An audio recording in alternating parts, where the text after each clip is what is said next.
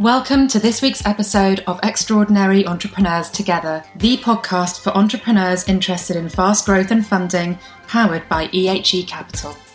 So, hi everybody, welcome back to another episode of the EHE podcast. This week I'm delighted to be joined by Charlotte Ashton from a business called The Implicit. I won't try and give a background to it. I'm going to head straight over to you, Charlotte. So thank you very much for joining us. Welcome on the podcast. Thank you.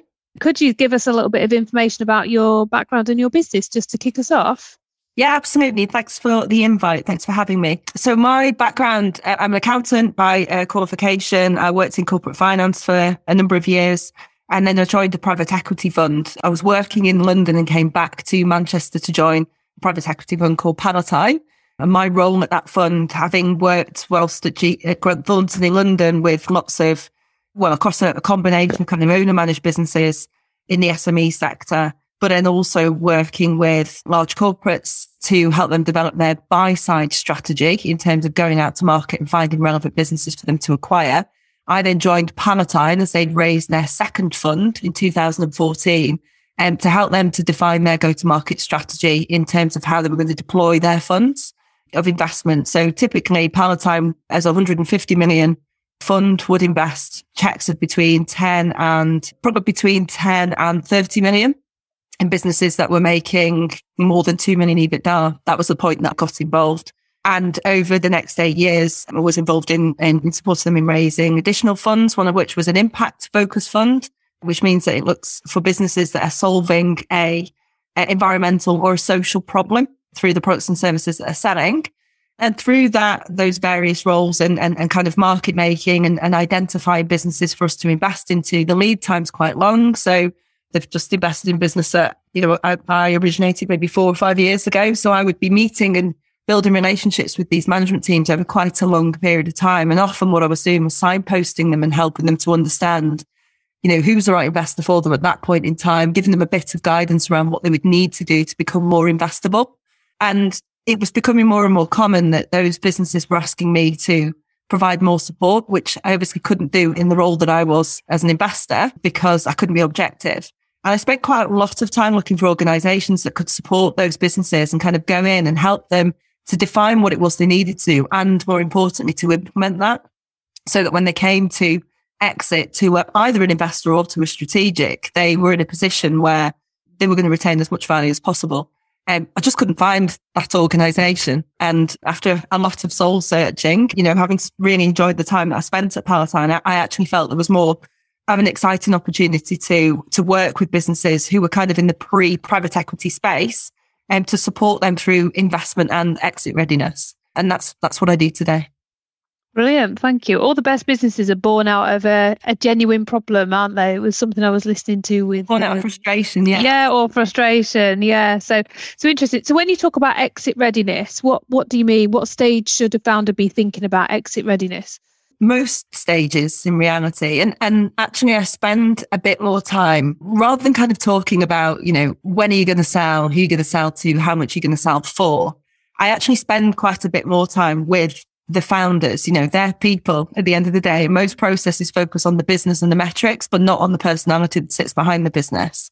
And having spent lots and lots of time with owner managers that have, built this baby that they're then going to go and sell to somebody else, it's a really emotional decision. So what I also did at the start of last year was embarked on an exec coaching qualification, because one of the things that I really wanted to do was, invest a bit more time understanding what made people tick, how to ask better questions, how to be a better listener, but also how to help people to understand how they could become higher performers in whatever role they were in. Because I felt that was really relevant to the process of exit, and that's a really core part of the consideration is, what's the driver for you as an entrepreneur, as a business owner, to do what you're doing today? And what would be the driver and the justification to go and sell that business to somebody else? And often it's way more than just money. For a lot of people, it's about continuing the legacy. It's about looking after the existing employees. And it's also about thinking about what they're going to do after the deal and what that means for their own personal identity as well. Yeah, that's interesting, isn't it? So I know something Guy and Gary have talked about and we've covered on previous podcasts is not necessarily to think about a date and a figure, but actually what's the lifestyle that's going to support that, and what do you need to do afterwards, and how do you fill that hole, I suppose, as well, because post exit you've suddenly lost that baby, haven't you, that you've spent years kind of nurturing. So in terms of how you work with entrepreneurs or founders, how does that work? Is it a virtual service? What types of work would you do with them? I prefer to work in person. I do obviously work, hybrid, but I generally have, fairly regular in-person meetings. It normally involves some form of board involvement as well. But typically the first piece of work that I do, where it's really exit ready focused, is to help them to map out the market from a mergers and acquisitions perspective, from an M&A perspective. I go and look at their model, spend a bit of time understanding who they are, what they do, and then go and look at what private company transactions have happened in their space. It can be quite a complex, and you have to process, and you have to think quite laterally a lot of the time around, what can we see as being comparable? The key thing that I'm looking for there is there investor interest and activity in their market? Is there transactional activity in their market? And is there anything that we can learn from those transactions, particularly if there's development capital, so VC money going into their sector? Because often what that process yields is, one, an understanding of who's active in their own market. And if you're kind of operating in a bit of a bubble and your head's down working on the business, you're not necessarily as aware of what's going on and what your competitors are doing. Although most businesses are really good at competitor analysis, it helps to kind of broaden the scope of understanding of, what's going on in the wider industry that you're operating in. It also helps you to understand, if there's development capital going into other models that are in your space, what's the development capital going into support? And therefore, how is that sector developing? How is it progressing? What kind of innovation is there? And from that, what you can often do is start to map out value drivers. So what's going to take you from a 5 times business to a 10 times business based on the analysis of those transactions? And also, what kind of things can you do? Can you take from that analysis of transactions to inform your own strategy? Typically, I'm working with businesses at least 12 months before they need to exit. If it's any less than that, I'm not the right person to be working with them. They probably just need a straight corporate finance advisor that's going to manage the process. If they've got kind of the longevity ahead of making any kind of decision around exit, they can do a huge amount to make sure that they are right at the top of the value chain. But more importantly, they can start to build relationships with some of those investors that we've identified as part of that process, or with strategic buyers, and sort of proactively build those relationships. So, it's the same as, when you go to a job interview, you're looking at whether the organizational fit is right for you, as well as whether them seeing if, you're the right person for the job. That's the same thing as when you put in an investor. Are they going to be able to meet your own objectives? And thinking back to what we were talking about earlier, in legacy, are they going to look after the staff? What's the culture? What kind of ethos do they have? And how can you diligence that? So that the more time that you've got to understand who the players are in the market, the more time you've got to do your research around them and find a partner that feels like a real true fit. What that might translate to is, that's not the partner that's going to pay the highest price, but it's the partner that's going to give you the optimal outcome and help you to meet all your objectives.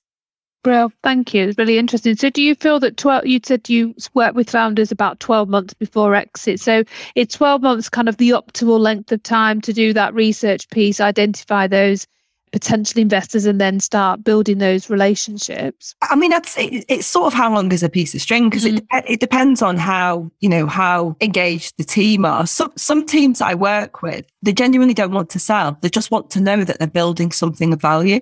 So it's more of a strategic piece than let's go and find the buyer for the business. With others, it is very much, we've got these kind of cliffhangers that we need to meet. There might be shareholders that absolutely need cash out. If there's existing stakeholders, existing investors in the business, and they're getting to the end of their fund, there may well be, a real need for that investor to get a return. So I'd say 12 months is a good period of time to be able to make those changes. But, some of the businesses that I work with, I can see me working with them over a longer period of time.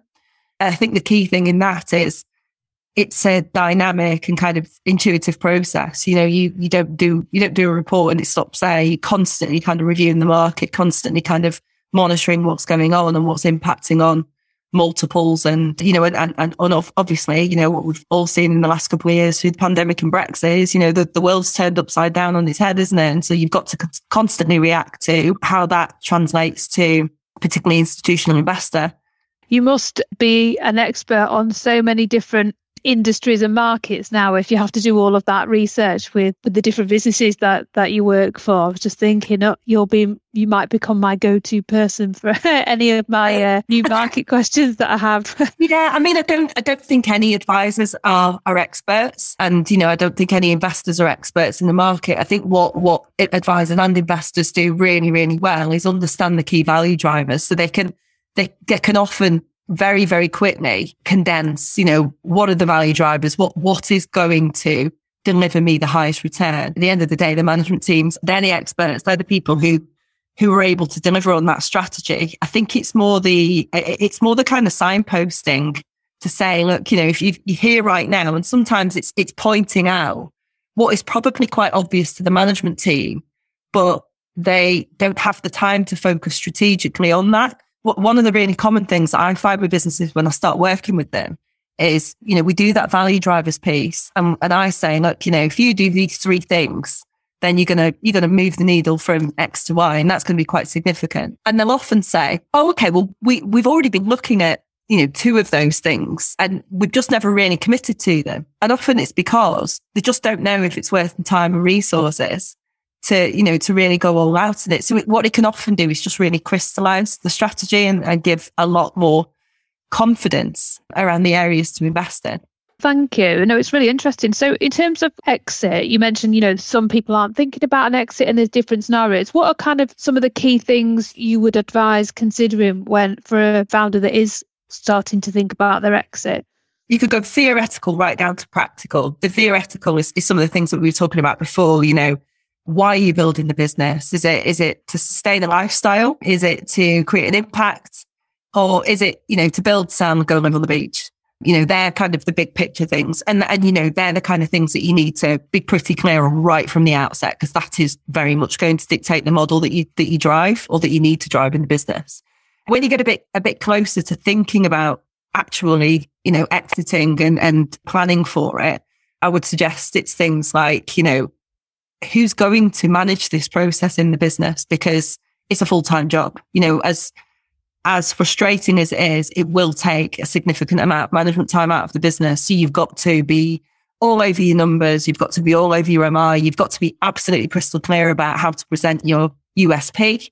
And you've got to be very confident in talking to lots of different potential buyers and giving them a consistent story around what the business is and does and where its value lies. The other kind of key thing is how confident you are that whichever advisors you've chosen are the right advisors to work with.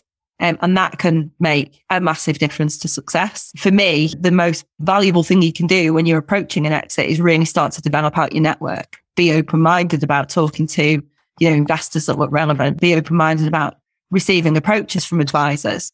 You know, don't just use someone down the pub's recommended, or someone that, you know, through a friend has recommended, because whilst they might be a good advisor, they might not know anything about your space. And so I would certainly say that finding somebody who understands the sector, or at the very least understands whatever type of buyer it is you're trying to sell to, they understand the fundamentals around that. Okay, thank you.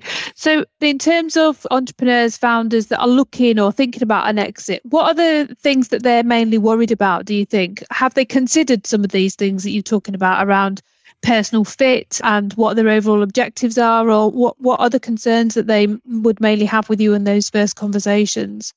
It ranges. Some, you know, it ranges from the kind of head in the sand through to the overthinking. But I'd say some really common ones is, you know, the common concerns is that they don't feel like they know enough about it, and therefore they just haven't spent enough time thinking about it because they don't know where to start, which is absolutely fair enough. Why would you know anything about that?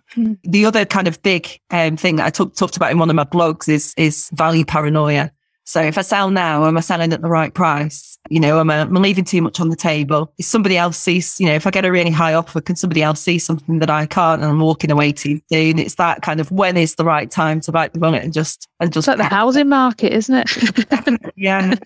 And it, you know, it's definitely a scary time. But again, there's things that you can do to mitigate that value paranoia. Particularly if you're doing proactive kind of market research around, what's the prevailing multiples in the space and being in control of, what you think your business is worth. And therefore, when you receive an offer, whether that's a good offer or not, and having that confidence around it. The other really common concern is just fear of a bad experience. So, don't know what I'm walking into, don't know what to expect from it. Also probably don't know how to engage with professional advisors. And so there's this natural cynicism, which I think is very healthy, but sometimes it can go the other way, where there's just a complete lack of trust. And that can sometimes mean that the entrepreneurs are too closed in terms of being able to find the right help.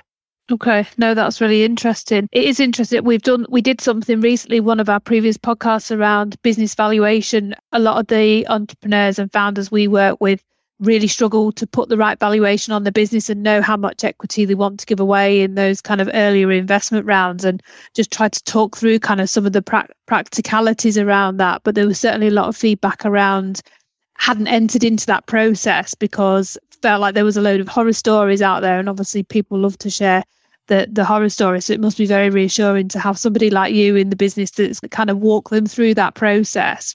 I suppose the kind of final question for me really was, obviously, Charlotte, you've worked with a huge range of founders and entrepreneurs, across all scales. What's some of the key advice that you would give to entrepreneurs today? I guess it goes back to that kind of coaching focus that I now have, which I tend to kind of walk into most of my client relationships with, as kind of a first priority is, if a founder isn't happy, then the business probably isn't going to thrive. And so being really clear about what your personal brand is, what are your personal drivers, motivations, aspirations, and when you understand those, have you built a business that's fulfilling those? And if you have, and it's no longer there, how do you get back to that point? And how do you make sure that you retain that as you build the business over time, and you grow the team? How do you make sure you're personally in a role that you really enjoy? I think it's such a common thing with owner managed businesses for them to want to exit because they're just overwhelmed. And it's just, they're trying to do everything and they just feel like they're not enjoying it anymore. And there's loads of things that you can do, before rushing for an exit because you feel like you're at your capacity or you've reached your limit of capability. So yeah, I think doing that early work on yourself and your own personal development is pretty key. Thank you. No, it's really interesting. I think particularly for entrepreneurs, there is that feeling that they have to wear many hats, but some of those hats just don't fit their personal strengths or make them really unhappy. But like you say, exit isn't a reason to do that. There are other things you can do to change some of that. So that's really interesting. Thank you. Thanks very much, Charlotte. It was really interesting today. We haven't covered a topic around kind of exit readiness and the different scenarios and how people like yourself are there to help. So we'll pop a link to your business page as well. And if anyone wants to get in touch with you, what's the best way? Should we put probably via LinkedIn? Yeah. So we'll pop a link to your LinkedIn in the description as well. So thanks everybody. That was really interesting. Hope that you enjoyed it as much as I did. We'll be back next week with a different topic. And don't forget, obviously, we do have the EHE community for you to sign up to if you want to receive any more information around the things that we've talked about today. Thanks, Charlotte. That was brilliant. Thank you. Thanks, Nori. Thank you. Thank you for listening to this episode of Extraordinary Entrepreneurs Together. Visit the EHE Capital website, ehe.capital, for further insights and to join the EHE community.